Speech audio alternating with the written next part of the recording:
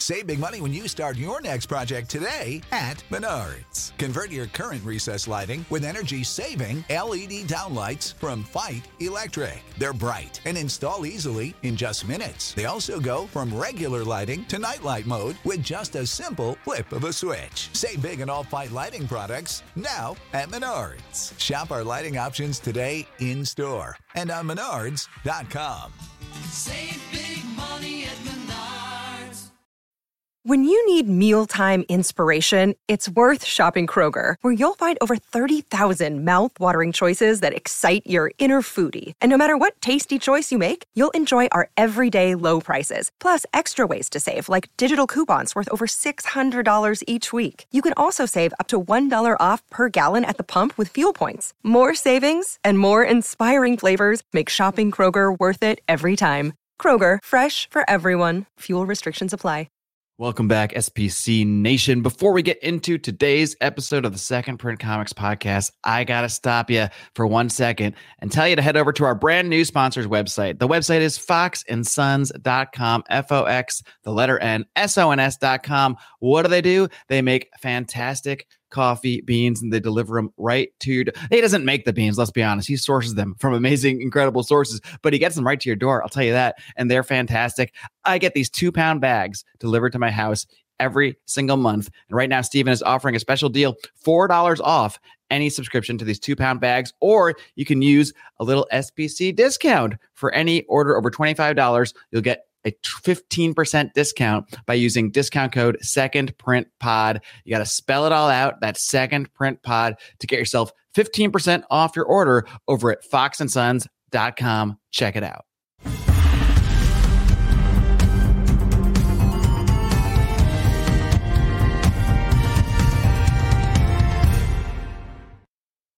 Welcome, SPC Nation. I've got a very special guest here today. He is the proprietor of the Secret Sun blog, as well as the author of a number of books, including, most relevant to today's discussion, the book Our Gods Wear Spandex, The Secret History of Comic Book Heroes. I'm very pleased to welcome Chris Knowles. Welcome to SPC. Thank you, sir. Thank you very much. All right, Chris. Well, I think we should just start at, the beginning for you anyway. So just to give a little bit of background on yourself so everybody kind of gets where you're coming from here, maybe you could just give some of your background on, I guess, your research and interest in the occult, the subject of the occult, but also your own background in the comic book industry. Well, I started reading comic books when I was 3. It's how I learned how to read. I started in the industry fairly early. When I was 17, I went to work for New England Comics. I was their first full-time manager at their store in Quincy Center in Massachusetts. I went to comic book school, the Kubert School. Started working in New York doing stuff for like Disney and Warner Brothers. You name it, Batman, Superman, Street Fighter, every possible licensed property that you could imagine I was working on. Did some work in advertising. And then in 1995, I started working for Toy Biz, which is the company that eventually became Marvel. When Marvel went into bankruptcy, Toy Biz bought them out. And I started doing package design for them in January 1995. And I freelanced doing Marvel character art until 2020. And so that's 25 years, pretty solid. I mean, I was doing a lot of other stuff in between as well. I was doing a lot of advertising and storyboards and just, you name it. I did some comic book work, all kinds of stuff. So I've done kind of pretty much a little of everything in the industry. I worked I was an associate editor on a magazine called Comic Book Artist, which was a big magazine back in the day, 5-time Eisner Award winning magazine. I wrote Our Gods Wear Spandex in 2006, was published in 2007. Did a bunch of documentaries and some television appearances, radio stuff, promoting that book. So I have a pretty, my entire adult life, like into the, sort of the lip of my adolescence, the final days of my adolescence into my, if you talk about adult life being 18, which I don't know if I necessarily agree with, but I'm 43 and I'm still deciding if I'm. Yeah. So I was, I've been working in the industry on Marvel, DC, a number of different characters, doing where the real money is, which is in the merchandising, toy design. I did a lot of toy design in the 90s. I'm sorry, toy packaging design. And like I said, I've done pretty much everything you can name. And I wrote a Gods with Spandex because it was kind of like, where did the superheroes come from? What's the lineage? What's the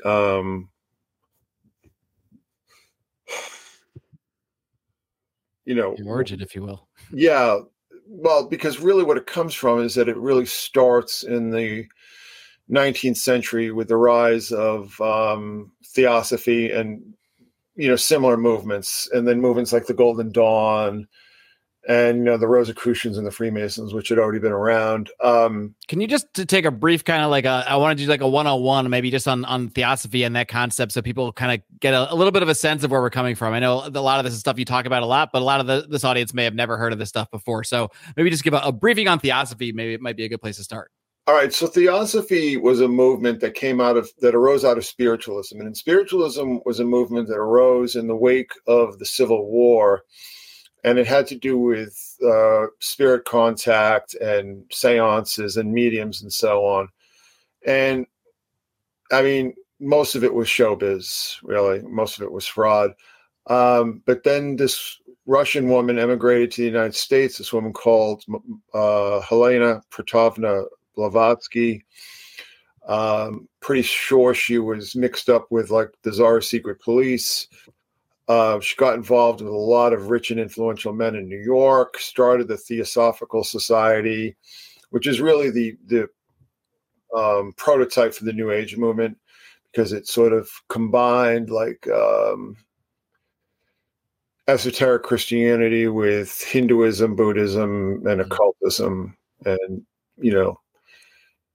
a little something for everyone. A little something for everyone. Now, the movement really kind of sputtered out, interestingly enough, in the wake of the Russian Revolution. So that sort of speaks to who was really driving the train there. Blavatsky died fairly early. A woman named Annie Besant took over. They picked up stakes and kind of moved to India, and they got very involved in the Indian nationalist movement. So I think that also kind of speaks to who was paying the bills in this movement. They chose this young man called Krishnamurti and, announced that he was like the avatar, the Maitreya, as they called him, Lord Maitreya. He was the new Buddha that was going to save all of mankind. That didn't work out. He didn't want to get really involved with them, but they did along the way get involved with Gandhi, people like that, all these people in the Indian nationalist movement. Then you had outgrowths of theosophy. You had anthroposophy, which was Rudolf Steiner's variant, which is still very much around. He formed the Waldorf schools, which are very elite private schools.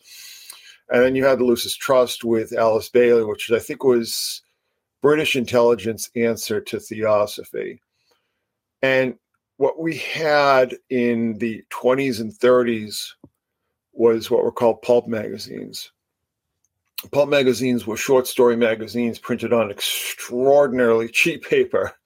It was pulp because it was just barely a grade. It was barely a grade above like just pure wood pulp. It seemed to like yellow and fall apart as you read these magazines. And it's very hard to find pulps today because they're all just completely disintegrating because, the paper was so high in acid content. So, but anyhow, there was a number of the first superheroes were really printed in these magazines, and there was the Shadow, which was just basically Batman, the forerunner to Batman, except for he used 45s, twin 45s. There was Doc Savage, who was the forerunner to Superman. There were a number of other characters like the Avenger and the Spider, which sort of became, through various twisting permutations, the Avengers and Spider-Man, just a number of, so these were really the first superheroes, but their powers did not come from science. Their powers came from the occult. They all, went to the quote unquote Orient, which is usually the Himalayas, to study with the Swamis and the Fakirs and all these kind of the seedy mystics and all these kind of people, and learn superpowers. Hold on a sec, Jimmy. Down here. Thanks. Anyhow, so they were very popular. But what had happened is that during the war, there was paper rationing, and the pulps were really affected by the paper rationing. For some reason, other magazines were not, but the comic books came in, and the comic books really started like literally as they would take old Sunday comics sections and cut them up and sew them back together. And these became very popular. So this would be like, Buster Brown and the Katzenjammer Kids and, Blondie. I mean, all these old comic strips, Little Nemo, whatever. And they were replaced by more original material. And the first big superhero was, the Doc Strange, but also sort of a copy of this character called the Gladiator. These two kids from Cleveland, Siegel and Schuster, their big innovation was to give change the superheroes from like street clothes, which they wore in the pulps, and gave them like, these circus costumes, what I'm saying? Like these circus strongman costumes, which is really what Superman's wearing. But Superman had an immediate predecessor as well by Siegel and Schuster called the Dr. Occult. And Dr. Occult starts off as just... That one's pretty on the nose, huh? Yeah, right? Your typical kind of occult detective. There are a lot of these. People like Seabury Quinn and Dion Fortune. There were a lot of people writing, Sax Roma, writing occult detectives, people, detectives who specifically investigated the occult. And Dr. Occult went from wearing, like a trench coat and a fedora and so on, to dressing more what we would recognize as Superman. He's wearing like, briefs, tidy whities, I guess, and a cape. But, otherwise, he's kind of naked, which is kind of interesting. But the character that Jerry Siegel invented after Superman became popular was a character called the Spectre, which was this cop named Jim Corrigan who's killed and is resurrected to become this avenging angel, like this literal avenging angel. So Jerry Siegel was very much interested in occultism. And as a matter of fact, he kind of had all these struggles with DC, who were the publishers. They were called National at the time. But he ended up putting a curse, like a public curse on them. Like, I curse you because of the Superman movie, because they kind of got cut out of the royalties. Mm-hmm. And what ended up happening is that there was so much bad publicity over this that DC ended up giving them a stipend, like a, little kind of, I think it was like $20,000 a year, which in the 70s. Is that how we got Superman 4? Was that the curse? Yeah, right. And 3, right? Right. Yeah. But it's interesting too. At least we get Richard Pryor in 3. But look what happened to Richard Pryor, and look what happened to Christopher Reeve. Maybe the curse goes on. Yeah. Wow. Yeah. Margot Kidder. Mm-hmm. You know, Yeah, there is a long line, I guess, of people associated with yeah, tragedy. yeah. And actually, Siegel, you know, both Siegel and Schuster had issues. Let's just say, and Siegel, well, Schuster, Joe Schuster, had a lot of vision problems from very early on, so he started using a lot of other artists to help him. But he kind of dropped out of comics and was doing like bondage porn, like, you know, BDM, SM, you know, whips and chains, all that kind of stuff. And Jerry Siegel, I think he might have had a little bit of a sweet tooth for the young boys, let's just say. You know, of course, we have Jimmy Olsen, which was just. Is this where all the teenage sidekicks come from? Yeah. Well, the teenage sidekicks really start with Robin, and that's a whole other story. You know, there are like comic stories where like they sleep in the same bed and so on. It's just so weird. And plus Robin's like 8 years old in the comic strips. It's just so wrong. But Jerry Siegel, you know, he created some other characters. One was called Nature Boy, and one was called Mr. Muscles. And Mr. Muscles had this like thin young boy, you know, this thin, sensitive young boy who tagged along. It was just really sketchy. It was just like really kind of NAMBLA.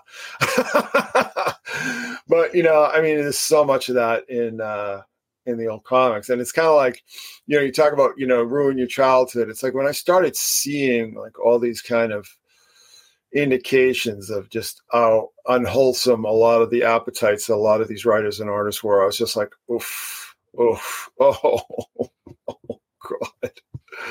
They never meet your heroes, never find out what your heroes were into. Yeah, like once you start to notice it, like once you start to notice what they were doing in some of these stories and some of the symbolism and just like flat out Freudian insanity, it's hard to unsee. You know, it's hard to unsee. So does this extend into some of our, you know, we were primarily talking about DC and the origins of things there. Does this extend into like Stan Lee and our more beloved names that we always consider somewhat sacred, or is there anything we can still? No, not so much. I mean, Stan Lee was a much different kind of guy. You know, Stan Lee and Jack Kirby. I mean, Steve Ditko who co-created Doctor Strange and Spider-Man. He was a little weird. I don't know if he was banned from, you know, living within 200 feet of a public school or something. I mean, I don't know, but you know, when you start looking at his stuff, it gets kind of weird too. But you know, a lot of it is like when you're just sitting in a room by yourself and you're just alone with your thoughts. You know, particularly artists who are already screwed up, right? Your thoughts can just start going to some pretty dark places. You know, your fantasies. You know, when you're constantly having to delve into these fantasies, it can kind of get a little sketchy. So, I mean, that's neither here nor there. But I don't think Stan Lee really, I don't see a lot of that in Marvel books at all. And do you think Marvel was more just trying to take what DC had already done successfully and it's just kind of essentially ripping it off and in some ways being more successful at their ripoff? No. Like I would say, I mean, obviously Captain Marvel, who we know as Shazam now, and there's another character, you know, the sort of gender swapped Captain Marvel, which the less said about the better. That was like it was just a flat out, and you know, the publisher of Captain Marvel, Fawcett, and DC, who were publishing Superman, they were like in court for years over that. And finally, Fawcett just gave up the character because, you know, comic books and superheroes were really on the wane. And plus they had the Dennis the Menace license, which back in the 50s, that was a license to print money because that strip was huge. You know, and you still see, I mean, I don't know if they still have Dennis the Menace in Dairy Queen, but yeah. So, you know, superheroes, you can't really say that Marvel was ripping off DC because DC was ripping off the pulps. Right. You know what I mean? They're all sort of drinking from the same well.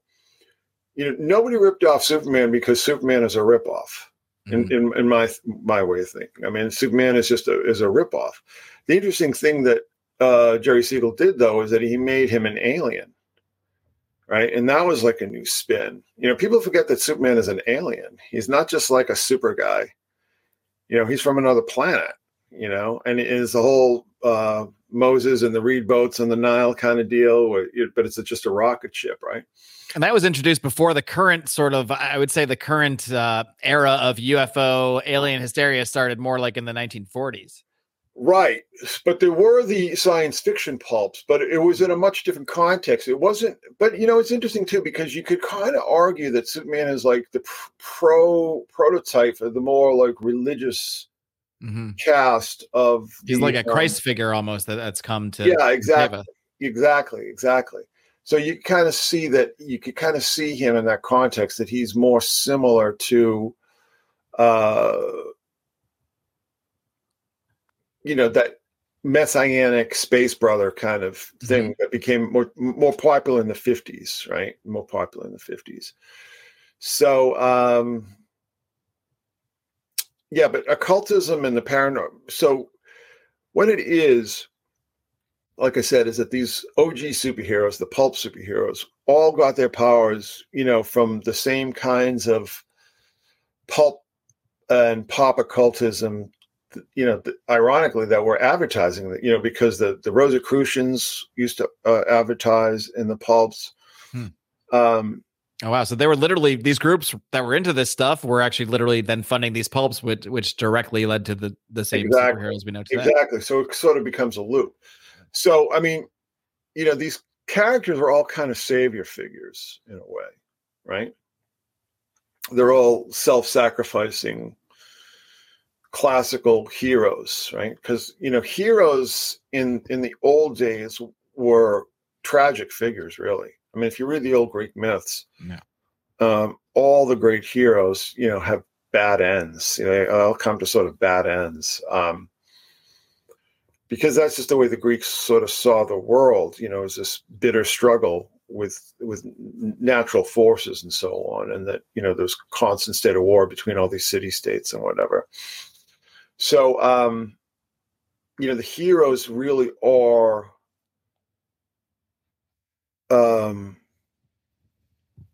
messiahs in a way, and they sort of have the same end. I mean, Christ has the same arc that we see. These characters that are self-sacrificing heroes that die.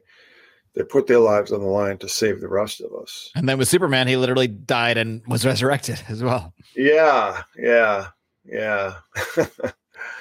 Came back with a mullet. Yeah. So really, as somebody who, like I said, I grew up on this stuff. I started reading like early 70s, right? To me, we've just been in a tape loop since like the mid 80s. Now there are two sort of landmark works that I kind of see as the summation of comics and superheroes. And that's Frank Miller did a series called The Dark Knight Returns. And Alan Moore did a miniseries called Watchmen. And these were like sort of, to me, they were like the capper. They were the last thing that could possibly be said about superheroes, because since that time, everything has just been rehash, I mean, it was rehashed before that. I mean, how many times can the Joker fight Batman, right? I mean, I was sick of it, in the 80s. I was just like, okay, yeah, I get it. Yeah, Joker's fighting the Batman. And that's 40 years ago now. 40 years ago. I mean, just think about that. So, we're really at an interesting point now, because as we're recording, as we're streaming here, I've been keeping an eye on the, the box office grosses of The Flash, and it's just over. The superheroes. I mean, I've been saying this for a couple of years now. Because since I see these trend lines from an inside point of view, I can see the way things are proceeding a little farther down the line than I think, normies and civilians can, as they're called in the fandom world. But, we've had just flop after flop, and underperformer after underperformer. Superhero movies have really kept the lights on in Hollywood for the past 10, 15 years now, right? And it's over. It's done. It's just finished. It's you would think with this Flash movie too that they're at least going to get that nostalgia boost from Michael Keaton, and yet this movie is performing worse than Black Adam. It's worse than some of the worst movies in the past few years. So, and they pretty much threw everything at this one, and despite all the online buzz, that hasn't translated into dollars as well. So there's a reality on the ground where you can definitely see. I don't know if you just think it's the oversaturation or if there's some other reason that they're just failing so much, the wokeness, whatever you want to call it. There's a million reasons you could point to, but it does feel like even hardcore fans are like, ugh, I've had enough. Everything lives and dies. Everything has its natural life cycle, and myths are not forever. Look at the Westerns. The Westerns were the great American myth, weren't they? For 100 years, really, up until the early 70s. Early 70s, mid 70s. I mean, you still had big budget Westerns being made, and then they became much rarer, right? I mean, you still had like Unforgiven and Tombstone, and some big. But it wasn't like anything like what it was. And we're going to be seeing the same thing with superheroes, but it might be worse because these movies are unimaginably expensive to make. Mm-hmm. I don't think that people really understand how. And somehow they still come out with really shitty animation, shitty CGI. It's unbelievable. We're past peak CGI. CGI is really hard to do, right? I have a friend who was a computer animator in the video game industry back in the 90s, and he was really successful at it. And he walked away because he was like, I don't want to die of a heart attack or of cancer, because he just saw people in his business dropping dead, 30s, early 40s. You know what I'm saying? Just like literally just dropping dead at their desks. Just from the man hours and the work. And it's just unbelievably stressful. And, you've got a new coterie of kids who just don't have that kind of like self-sacrificing work ethic. And I don't almost blame, like the, I don't blame them. Why should you sacrifice your life for Warner Brothers or Disney's profits, right? I mean, what the hell does it do for you? So I don't blame them whatsoever. I think that they're spot on. But the problem is, it isn't a problem for me, but it's definitely a problem for Bob Iger and, David Zaslav and all these other studio heads who are like, and people, it's interesting now because people are starting to notice. I mean, I've started to notice how CGI has gotten bad, and some more specialist kind of people like on YouTube have been pointing this out for a few years now. But now it's like the big story with the Flash is like, why is the CGI so terrible? And especially for a movie that was pushed back like 4 or 5. I mean, this is supposed to come out years ago originally. Well, the movie's been in production at least 10 years, right? So the same thing happened with Ant-Man. Like people are like, why does this look like crap? Well, it looks like crap because CGI is really expensive. It's really labor intensive. You're counting on a fairly small amount of people who can do the work well, and what you're doing is you're just burning them out, and they're not going to be replaced. So I really feel. I mean, I genuinely feel that. Once the strike is over, and SAG, which is Screen Actors Guild, they're talking about striking, and AFTRA's talking about striking. I think they reached some sort of agreement with the Directors Guild. These movies are really expensive. They're really time intensive. The studios don't want to pay the amount of money because they're just not, in the age with the age of free money is over. People were like, how could the studios just afford to make all these movies that weren't making any money back, especially with the end of the DVD market, right? Well, they could do that because they just had a constant flow of interest-free loans, which is just like free money, and half the time they weren't even expected to even pay it back, right? So those days are over. We may see things starting up in like Asia, like maybe India and China, and they're sick of Hollywood too. So they're going to want to start to make their own versions of these films. So it'll be interesting to see how that will play out. I don't see them gaining a lot of traction in the West. I mean, certainly not the way like Japanese and Korean stuff has, because that's a different kind of culture, Japanese and Korean culture have always been like dark and twisted is what I always think. Not only that, but they've always been, since the post-war era, they've been very obsessed with American culture. So what they've done is that they've sort of taken American pop culture, put their own little spin on it, and then sent it back, with a sort of exotic, cutesy spin that, young kids, especially kind of young shut-in kids today, find really appealing. I mean, but the thing is, it's like anybody who's like got an anime or a manga avatar on Twitter is usually going to be saying some pretty heinous shit about like kids, and you know what I mean? The odds are high enough. Yeah. Yeah. Whenever I see it's like my hackles go up whenever I see somebody with an anime avatar, because I'm like, all right, they're either going to be trans, communist, maps, right? Maps, Satanists. There will be intersecting. Some combination of the four. What's that?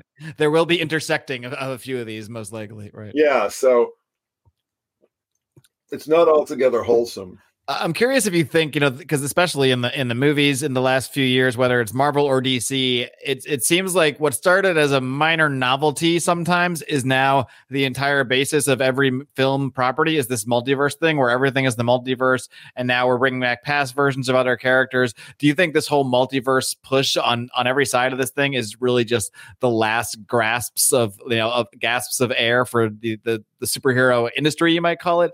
Is it just the last thing we got to try to throw, every little bit of nostalgia, every little bit of weird crossover we can do to try to get the last drops of money about anybody who's kind of remaining standing at this point? Absolutely. And I'll tell you what it ties into. I'll tell you what it ties directly into. So I talked about Watchmen and Dark Knight, right? Well, that same time period, that DC did a book called Crisis on Infinite Earths, which was a big multiverse crossover. The story back then is that they had so many different timelines going on that they sort of wanted to just boil them down to a single timeline that the fans could follow. The multiverse stories, it is grasping at straws, but it's also a way to have big dramatic moments with the hero getting killed, and you can just reach into the wormhole and grab another version of it, right? You know what I'm saying? It's lazy storytelling. But it's also just, after Endgame, right? With Thanos just kind of destroying half the universe's population. I mean, how do you follow on with that? And this is a problem that the comic books had in the 70s. I mean, I can speak to this being there. The same problems that the cinematic superhero universes are having, the publishers had the exact same problems in the 70s. And interestingly enough, so when you saw these Phase 4 characters, Black Widow, Shang-Chi, Eternals, forget who else. You forget for a reason. So yeah, I mean, none of these movies really flew, but these were all characters that I was a big fan of back when I was a kid, right? But none of them were really popular. None of these characters really had a constituency. I mean, I was a huge fan of Shang-Chi, which is he was a character in a book called Master of Kung Fu. And the Eternals was Jack Kirby, who was like my guy at the time. He didn't really know what to do with it. Eternals was not a strong concept. Eternals are characters that you put in an Avengers movie. It's like the Avengers are like flying around, we've got to fight this, and here's Thanos and everything. Who do we call on for help? And they get on the little Avengers phone and they call the Eternals. That's kind of who they are, right? They're just not very strong characters in and of themselves. The interesting thing about the Eternals, in Jack Kirby's original Eternals, is that, you know, some of them were actually which they kind of do in the movie too, in an even stupider way, is they say some of them used to be like the old gods of old, like literally not just referencing the gods and the ideas of having powers, but they literally were these gods like Hermes and whatnot. So that's a little less subtle with the occult references there. Oh, well, see, that's Kirby. I mean, Kirby was really heavily into ancient astronaut stuff in the late 50s. And he was doing ancient astronaut stories in like 57. All right. So this is 10 years before Chariots of the Gods, 5 years before Morning of the Magicians. And he was just doing it straight up. You know, I mean, he was really into this whole concept. But he was also, I mean, he was into everything, you know, like all the kind of crazy stuff. And a lot, I mean, really, it's so funny to me because, you know, when I was a kid in the 70s, like I was still like a big Kirby loyalist, but like most fans hated his stuff, right? And they're into like the X-Men and so on. And the interesting thing about it is that a lot of those movies were just using, you know, characters and ideas that he had created in all these comic books that nobody liked back in the 70s, which I always found kind of interesting. But the whole Marvel universe was really the Kirby universe, right? I mean, Thanos is just a well-acknowledged ripoff of a character Kirby created called Darkseid, right, for a book called The New Gods. Which couldn't be more direct in and of itself. Well, and George Lucas basically just ripped off the archetypes of the New Gods for Star Wars. I mean, there was even, you know, like there's even like the Force in the New Gods. It's called the Source, right? It's that simple. And really, when you look at Darkseid, Darth Vader. Well, exactly. But even more than Darkseid, Darth Vader is just Doctor Doom from Fantastic Four. Yeah, well, there you go. And you know, I don't know how many of your listeners might be familiar with our character. Well, very, very much so. You're in the right place for the nerdy references. So. Same exact character. You know, like the young scientific prodigy, but he was also, you know, he's into the occult and mysticism, and then he's horribly scarred and burnt, and then he's encased in armor. It's the same friggin' character. And it's interesting too, because if you look, man, that's one of those I can't believe I never made that connection. Now it's so obvious. Well, here's another one. Like the crew of the Millennium Falcon. So it's like Han, Chewbacca, Leia, and Luke Skywalker. That's the Fantastic Four. And, you know, it's like this, you know, if Chewie is the thing. Yeah, like Chewbacca is the thing, right? And yeah, totally. Han is Johnny Storm, the hothead. No, Luke is Johnny Storm, right? Because he's okay. Yeah, the young brash, right? You know, yeah. Sue and Johnny Storm. It's the same. Like people go, oh, you know, George Lucas was reading Joseph Campbell and you know, watching Kurosawa films. Like, no, he wasn't. He was reading Jack Kirby comic books. It's just straight up. And Raiders of the Lost Ark is lifted straight from Kirby's Black Panther series. Because Kirby's Black Panther series was all about, like, you know, raiding King Solomon's tomb and, you know, these sort of adventurous characters who go around the world looking for relics and something.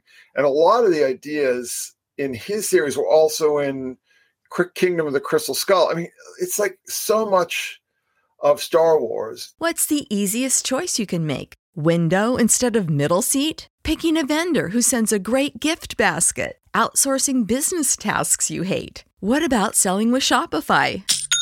Whether you're selling a little or a lot, Shopify helps you do your thing, however you cha-ching. Shopify is the global commerce platform that helps you sell at every stage of your business. From the launch your online shop stage to the first real-life store stage, all the way to the did we just hit 1 million orders stage. Shopify's there to help you grow. Whether you're selling scented soap or offering outdoor outfits, Shopify helps you sell. Wherever and whatever you're selling, Shopify's got you covered. Sign up for a $1 per month trial period at shopify.com/try. Go to shopify.com/try now to grow your business, no matter what stage you're in. Shopify.com/try.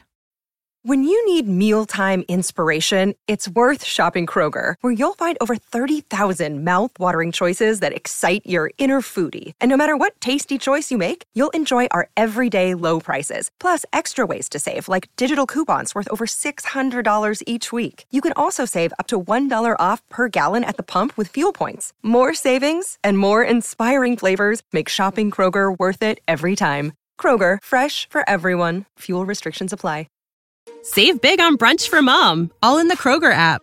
Get half gallons of delicious Kroger milk for $1.29 each. Then get flavorful Tyson natural boneless chicken breasts for $2.49 a pound, all with your card and a digital coupon. Shop these deals at your local Kroger today, or tap the screen now to download the Kroger app to save big today. Kroger, fresh for everyone. Prices and product availability subject to change. Restrictions apply. See site for details.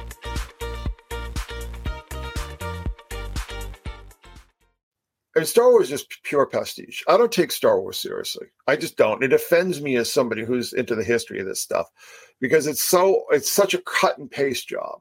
You know what I mean? It's so obviously just a collage of other people's ideas, and which is fine.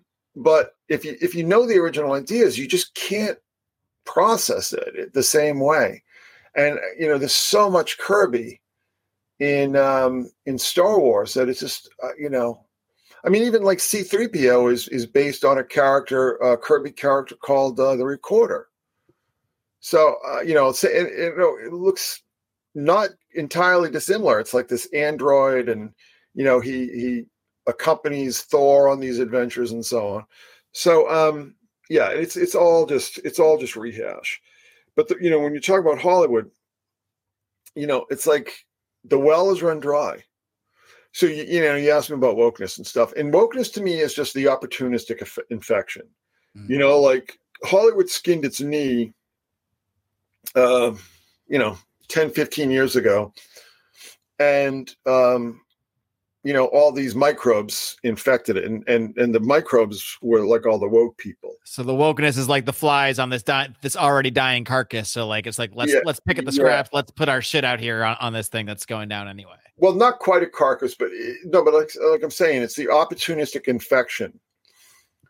I don't think woke in and of itself did not cause the death of superheroes in Hollywood and everything. They just took advantage of it. They just capitalized on it. But the infection was already setting in. I mean, because if something is already trending downward and already dying, it's more susceptible to just some hotshot executives coming in and saying, all right, well, we're just making the lesbian everything now, or the black everything now, Well, exactly. And a lot of it's like the kind of people who kind of like run Hollywood now. And it's people who hire their friends. You get people who come in, from women's studies programs or something. They get a job in Hollywood, back in the woke virtual signaling free money days, right? When they could just afford to indulge these people, kind of keep them quiet with these make work jobs. But the problem is that these people come in, they start making trouble, all this Me Too stuff. They start scheming against these older guys in these corner offices. They scheme to get them kicked out and them fired and disgraced. And then they hire all their friends from women's studies and gender studies and all these people that they knew in school. And that's really what we see. I mean, it's incredible how, what you're saying really does explain a lot, because you'll see a lot of these writers that get brought on, especially to a lot of these Marvel movies and Marvel shows, and you'll see interviews with them, and they'll almost brag about how they never read the comics and don't care about the characters. And so they have to like ask their one nerdy friend questions. And it's like, and these are the people being put in charge of overseeing these characters. So there's no wonder there's such a disparity between the product and the actual, like, whatever might remain of the hardcore fan base. Exactly. Exactly.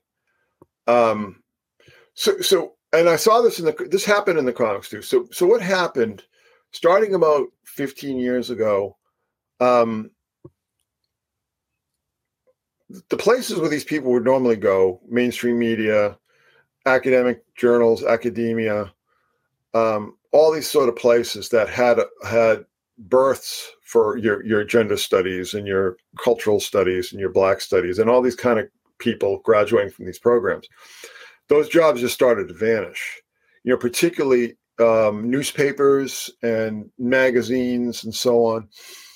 So it's like comics came along and they sort of saw an opportunity, because the interesting thing about comics, and I'm going to be stepping all over all kinds of toes here, but, comics, as somebody who was involved in the milieu since a very, very early age, fandom and so on, let's just say that comics is filled with weak men, okay? And a lot of these companies are run by weak men, and weak men who are naturally subservient to strong women and naturally fall in line with, because it's all like kind of Oedipal mother stuff, you know what I mean? Because most of the people had like major daddy issues and so on, and strong attachments to the maternal energies, right? Maternal aspect.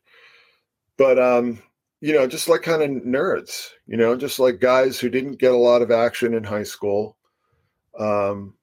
A lot of them like in their 40s and they're still virgins, right?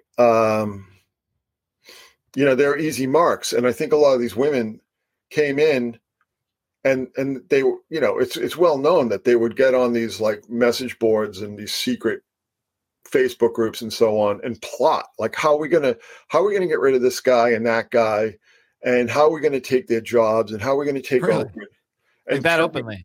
What's that? Like that openly. Yeah. Well, I mean, it wasn't that openly until people, infiltrated these groups and started posting the screenshots and so on, right? But it was that deliberate. It's like X amount of women's studies, gender studies, cultural studies majors, graduates, very poor career prospects. And, the thing that has to be said is that, say a lot of these people end up at like Marvel Comics or something, they're making next to nothing. Mm-hmm. And the salaries are pathetic. I mean, I worked, like I said, I worked for Marvel and the company that preceded Marvel for 25 years, right? And in the good old days, meaning the days before Disney bought them, that was the end of the glory days. But in the good old days before Disney bought Marvel, like I'd go up there all the time, right? And I just hang out with like people who worked there, like the people that I worked for, because they were all just like super, super cool people. And one time I was doing this interview with these students from Toronto who wanted to make a documentary on comic books and everything. So they wanted to interview me because our God's War Spandex had just come out. And it was funny because it was a day during a blizzard in New York, right? And I said to these guys, these kids, right? I said, hey, you want to go up to Marvel? And they're like, what? I'm like, yeah, come on, I'll take you up to Marvel. You can get the tour. And I was hoping that they could film, right? And so we get up there, and my boss says, they don't want you filming up here and all this kind of stuff. And I was like, well, that's cool. So whatever. But I was just taking around introducing them to people, right? But so this is like the divisions of Marvel that were making money, right? Like the movies and the toys and all this kind of stuff. The actual comic books, the guy who is like the big deal superstar editor-in-chief, his office was literally a converted broom closet in the back, like near the emergency exit. You know what I mean? So you're in this main floor, right? And there's like accounting over here, and there's like, consumer products here, and this and that over here, legal here, whatever. And then there's editorial. And at the time, editorial was like this little, couple like 2 or 3 or 4 offices at the most. It's the exact opposite impression that you have, at least that I would have growing up reading these comics, always seeing that same name, editor in chief. You always picture, oh, this is the bigwig. This is the guy with the fancy office. This is the guy who runs the place. Yeah, but that's here's the ugly truth that people within the industry have always acknowledged is that since the kind of the post-Batman 60s collapse, so the comics were huge. So you had like Fantastic Four and Spider-Man and all these kind of books in the 60s. And then you also had the Batman TV show, which was just a phenomenon, right? But then there was the so Batman, I think, was canceled in 68 or 69. And there's just, the whole thing just kind of falls in on itself. And it really starts like these, so like in the 60s, like Superman was selling like 800,000 copies a month, something crazy like that, right?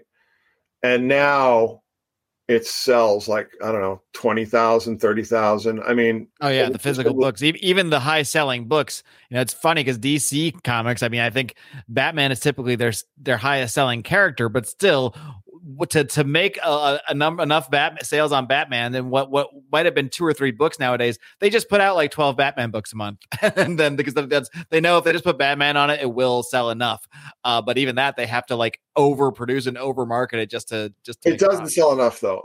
So let me just finish my story here. So I took these kids up, and I was having them. There was a VP there who. I sort of was like my main contact at the time, whenever I was working on a project for Marvel. And, he was great because he's like answering all their questions about what's coming up.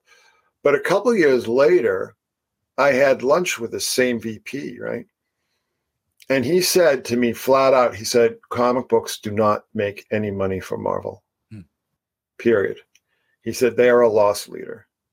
This is 2012, mind you. This is over a decade ago. And he's like, they do not make money. And this was at a time when they were trying to get into the bookstore market, and they were putting all like original graphic novels and so on and all this kind of stuff out in the book markets. And he's like, we are losing so much money on that stuff.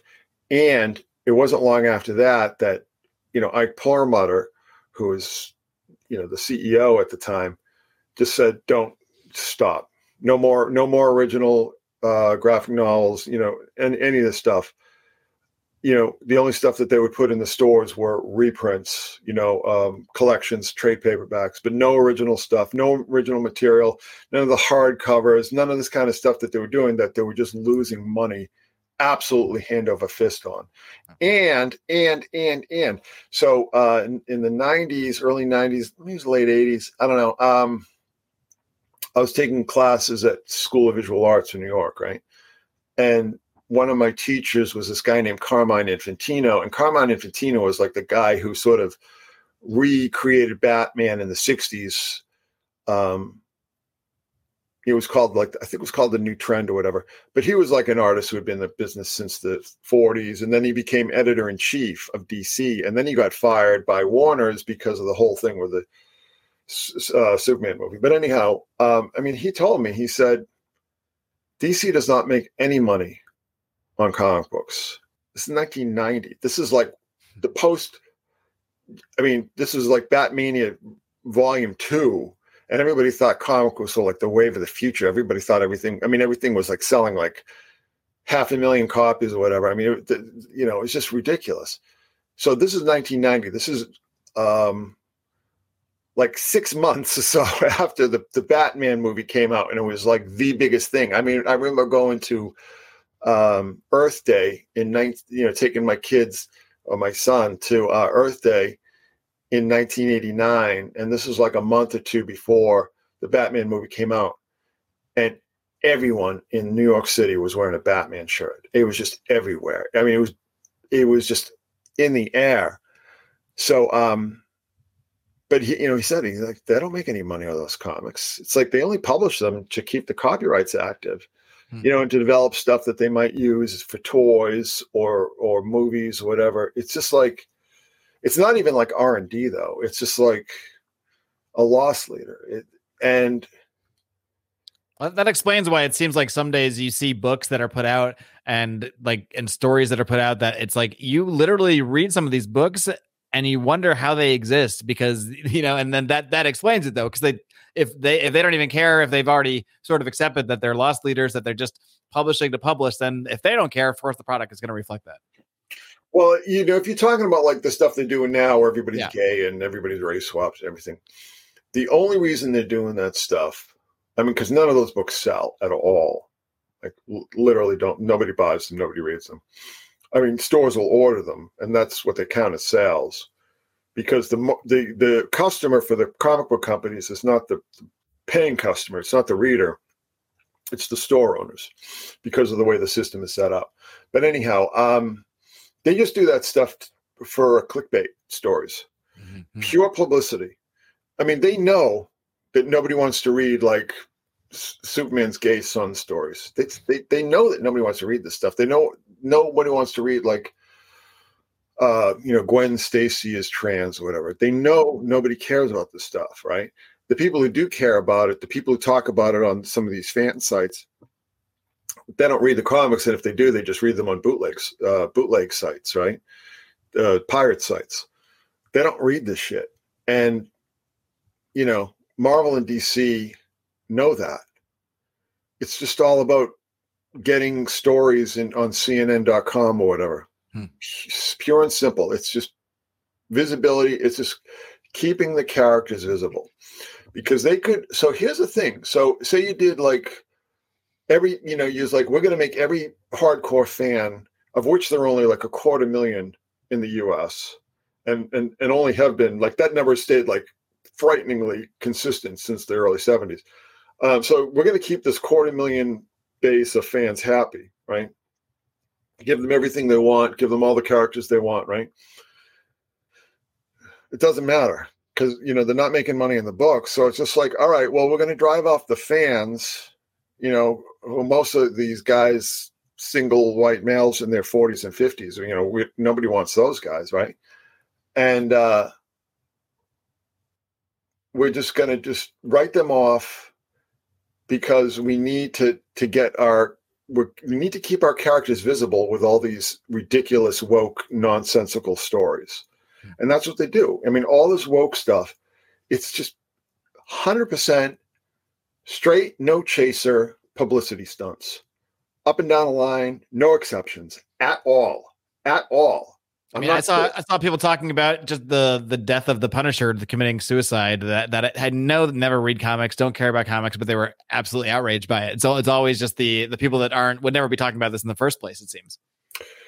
Well, the Punisher is a character who, like, your cultural studies majors, these people who will work at a job in Manhattan for $30,000 a year, right? And that's another thing we should talk about is this whole comics broke me hashtag that's been going on around on Twitter. But anyhow, they hate it. They hate that character because it represents everything that they hate. In other words, it represents their fathers. All these people. So comic books has always been sort of a refuge for people who have problems with their fathers. And I'm not the guy who pointed that out. There was, I think it was an old DC editor named Andy Helfer, who I think pointed that out. Most of this stuff is for people who have problems with their fathers. And the biggest daddy issue people in the world are like your gender studies and your women's studies and your culture studies and your race studies. All these people who rack up ridiculous amounts of college debt for near useless degrees, right? Totally useless now. They were only near useless when all these horny 40-year-old virgins at these big comic companies would hire these mostly relatively attractive young women. You know what I'm saying? Because they liked having them around. They smelled good, right? It's like, yeah, I like the way that, that young rich girl from Westchester, when she walks around, this like, give her a book. Pleasant whiff. Yeah. It is that simple. It really is that simple. And it's that gross. It's that gross. It's that depressing. It's that depraved. It's that sordid. It really, really, really, really is. And I'll tell you something. I mean, just being involved in fandom from a very early age, like I said, I mean, the entire hardcore core of fandom is just filled with, and always has been filled with, people who have sexual variances, let's just say. They have unhealthy interest in very young children, let's just say. Or, they're Oedipal basket cases, with Oedipus complexes. So, I wanted to talk about the occult and so on, but it's like, that's the same thing. It all ties in together. Yeah, it all ties in together. Kind of people, it's like nobody healthy and balanced is drawn to the occult. Mm-hmm. You know what I'm saying? Right. It's just like the occult is not for people who have this shit together. Right. It really isn't. It's either for people who feel that they've gotten a very rough shake out of life and sort of want to appeal to hidden powers to overcome that, or it's just like rich perverts. Right. That's what I say about Satanism. It's either dumpy losers or rich perverts, right? I mean, that's what Satanism is. It's like, and mix it all together, and somehow we get our modern comic book industry today. Well, I mean, there's so many crossovers now, because of the constant sort of collapse of the culture, right? The collapse of a consensus culture. The weirdos are getting weirder, and like I said, a lot of these people are really heavily into feeding the whole trans movement, right? I mean, comic books, all the trans people that I knew about for very many years were in the comics industry or in and out of the comics industry, right? They just couldn't make up their mind on that either, huh? Well, it's all psychosexual trauma. Mm-hmm. I mean, and certainly played out in most of our superhero origin stories as well. I mean, almost every superhero origin story has a tragedy with the parent, or abuse by the parent, or some combination thereof.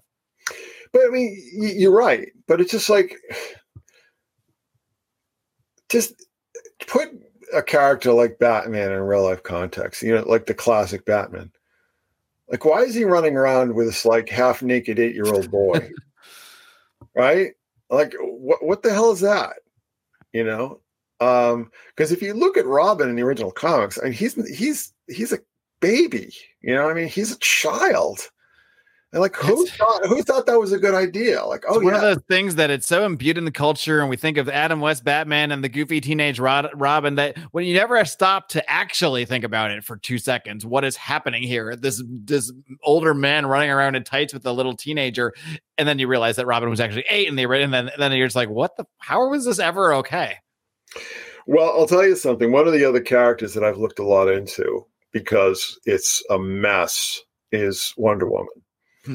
And, the guy who invented Wonder Woman was, he was one of the Army's first psychological warfare professors, right?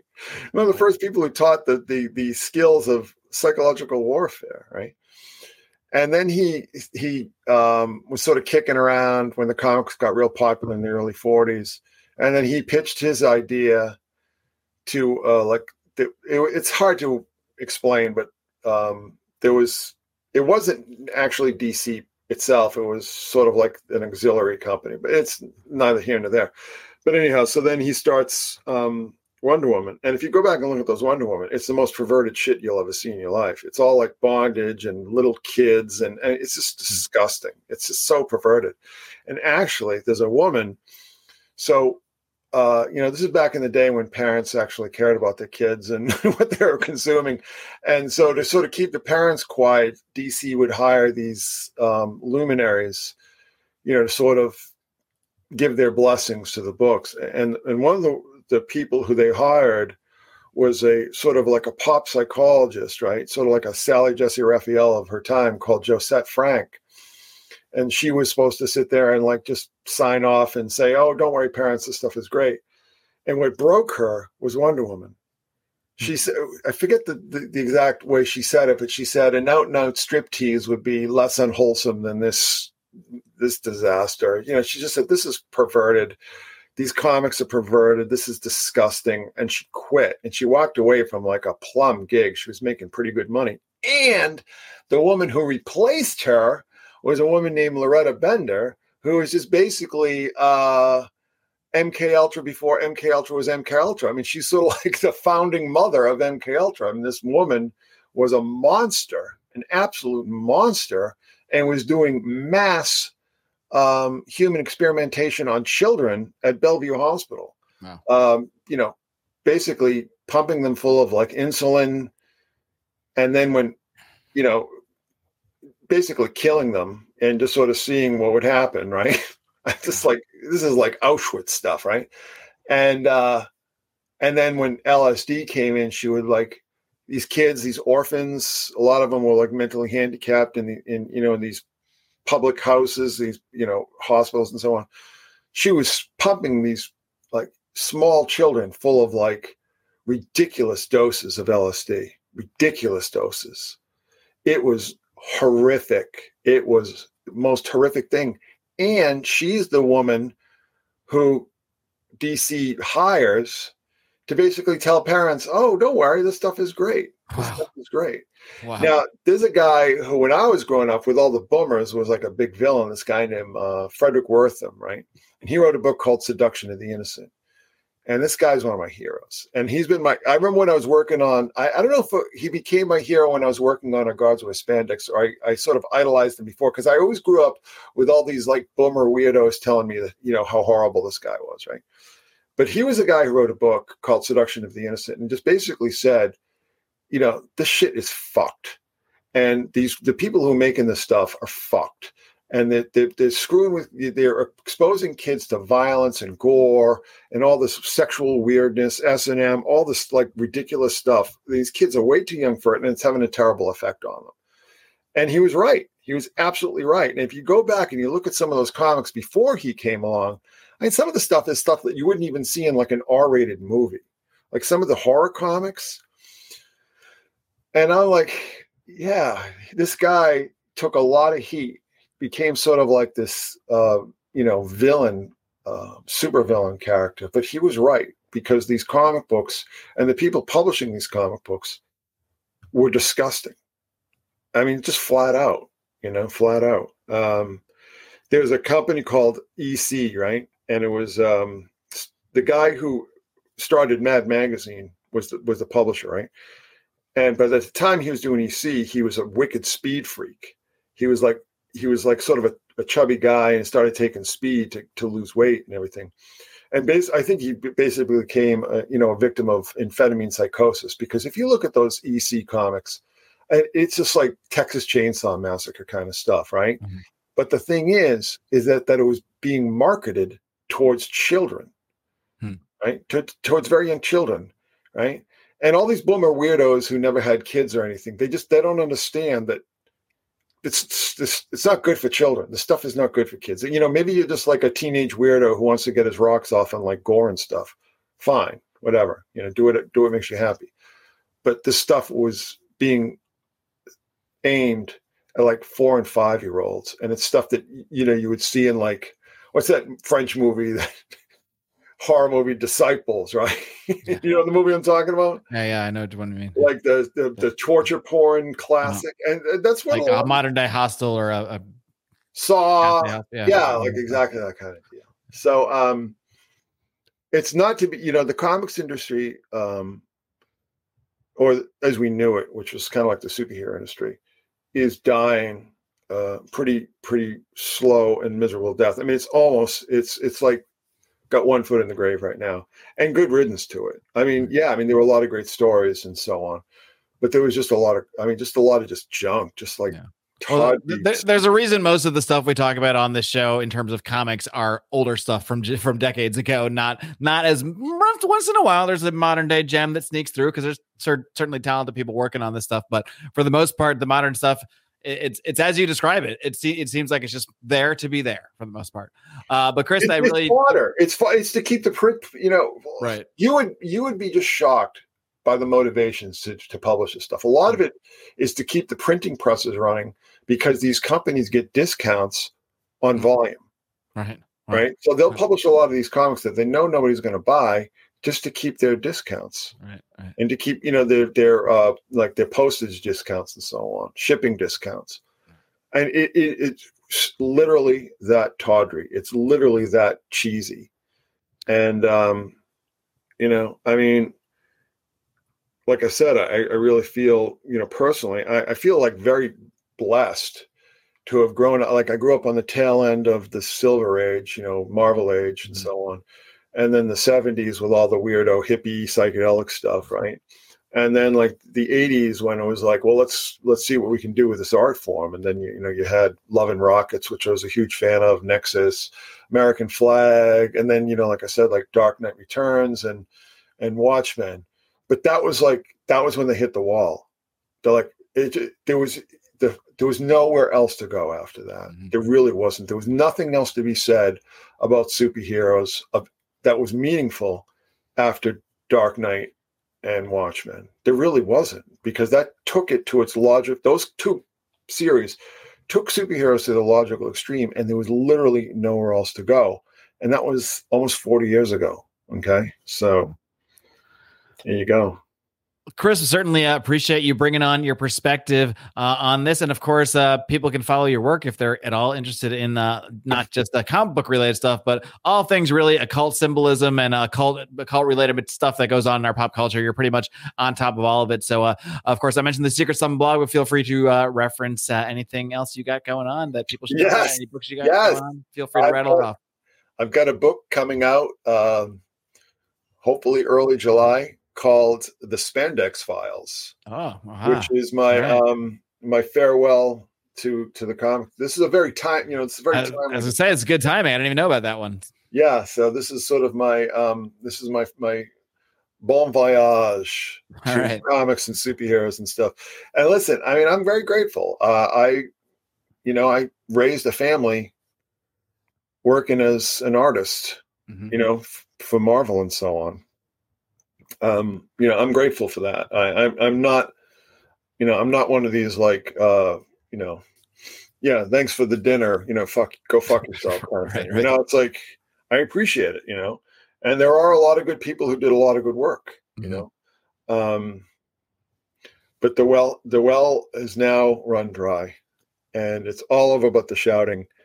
And I would be surprised if most of the superhero movie projects that are in development right now survive the writer's strike. I was wondering the same thing. I mean, for survive the writer's strike, which might actually provide the perfect excuse to shut down a lot of projects that they were already foreseeing on the horizon. We're about to lose money because Marvel has this whole multiverse slate plan. DC just has this whole James Gunn slate. And I got to think they're looking around a little bit and saying, do we really just want to throw away $1 trillion on a slate of movies at this point?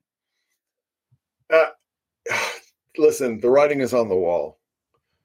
Okay, so people, went to The Flash and said, it's not that bad of a movie. I mean, it's probably no worse.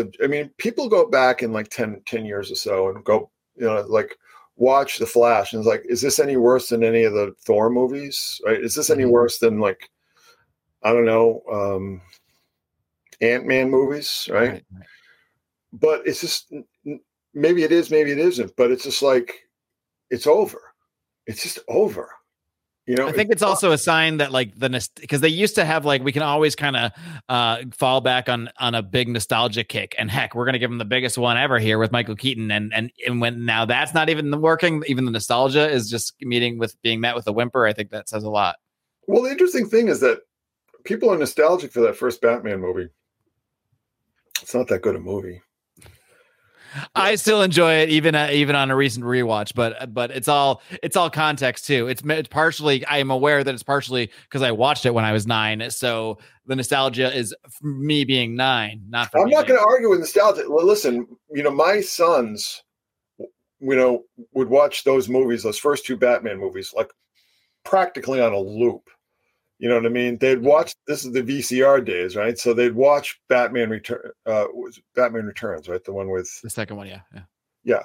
I mean, they'd watch it, rewind it, and then watch it again. So I would never argue with anybody's nostalgia. And if people love that movie, by all means, go for it. It's not Shakespeare is the point. It's not Stanley Kubrick here. You know? Yeah, it's not a depthless classic, is what I'm saying. And if people are nostalgic for it, I think nostalgia is perfectly valid, right? I think that nostalgia gets a terrible rap. You know, I think nostalgia is a very powerful thing that I just would never argue with. I would never try to diminish someone else's nostalgia. As a matter of fact, I kind of make that mistake in Our Gods Wear Spandex because I just hated a lot of that 90s superhero stuff. And I kind of, I got some pushback on that. And I think I kind of learned my lesson. But I was trying to make the point because I was kind of building up, because a lot of Our Gods Wear Spandex was kind of centered on Kingdom Come. Do you remember Kingdom Come? Oh yeah, it's one of my favorites. Yeah. Yeah. I mean, I remember that really blew me away. And it was funny because even like that is like, what are you going to say about superheroes after, if you're not going to say anything about superheroes that's particularly profound after Dark Knight and Watchmen, what are you possibly going to say after? That's the only thing I can hope for, maybe, is because I know James Gunn has tweeted out some like Kingdom Come. If they could actually do an awesome Kingdom Come movie, I might be there for that. But then maybe it's time to shut it down. They never will. That's the problem. It's not going to be what I want it to be, I'm sure. It would cost $10 trillion to make, and they'd still do a bad job of it. It's most likely. And why do you need a movie of it? You're right. I already got the good one. Right. The comic book is perfect. I mean, you're going to get a great experience just reading Kingdom Come. Yeah. And I would recommend that everybody read that. It's one of the few stories that we do some formal type review shows here. It's one of the very few. It's a very elite group that it got a 10 out of 10 score from us. Oh, it's amazing. I mean, I just straight up and down, everything about it is amazing and perfect and unimprovable. And again, it's like, if I thought the superheroes were over after Watchmen, I really thought they were over after Kingdom Come. I mean, it's just like, I think it would be a fair point to point to as the absolute peak of comic storytelling or superhero storytelling. I would not. I think it's the last great testament. It's the last great expression of superheroes, because after that sort of inspired like the Ultimates, and that sort of inspired like the widescreen, the kind of like more realistic, more godlike depiction of the heroes, and that had a huge influence on Our Gods Wear Spandex. Right. But now we're at the same period that we're at in the 80s with like the post Watchmen, post Dark Knight, like you had all these parodies, superhero parodies that came out, right? And now we've got The Boys and WandaVision and all these kind of like the darker versions of everything, self-referential, self-mocking kind of versions of I mean, The Boys is just I mean, it's all signs of the end times, you could argue here when it comes to superheroes. But the end times have come and went. I mean, right. we're cleaning up the we're just hanging out in the aftermath, right? We're just basically throwing the bodies, all the bodies on the on the bonfire now, and it's over. Right. And all we need to do is just clean up the carnage. It's never coming back. Never coming back. I guarantee you it's never coming back, because it's really a vestige. Superheroes are really a vestige of Greek mythology, particularly Greek mythology. And Greek mythology that was popularized during the 1800s with the neoclassical movement. And that fed into occultism and spiritualism and theosophy. And that inspired the creation of the superheroes in the 1920s. So it's just like, there's nothing left, there's no meat left on the bone. So. Well, Chrisley, thank you for coming here and gnawing on a little bit of whatever's left on the bone, I guess you could say, with us. And I'll look forward to the new book. I'm glad I brought you on now. It's pretty good timing, so we'll definitely have an eye out for that. All right, thanks so much, Chris. Take care. Appreciate it.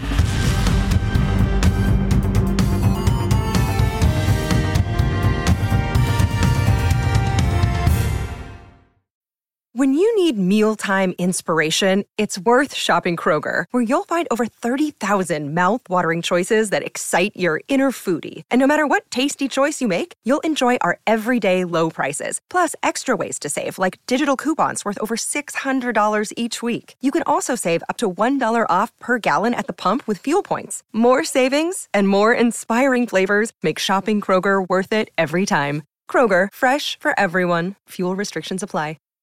Save big on brunch for mom, all in the Kroger app. Get half gallons of delicious Kroger milk for $1.29 each. Then get flavorful Tyson natural boneless chicken breasts for $2.49 a pound, all with your card and a digital coupon. Shop these deals at your local Kroger today, or tap the screen now to download the Kroger app to save big today. Kroger, fresh for everyone. Prices and product availability subject to change. Restrictions apply. See site for details.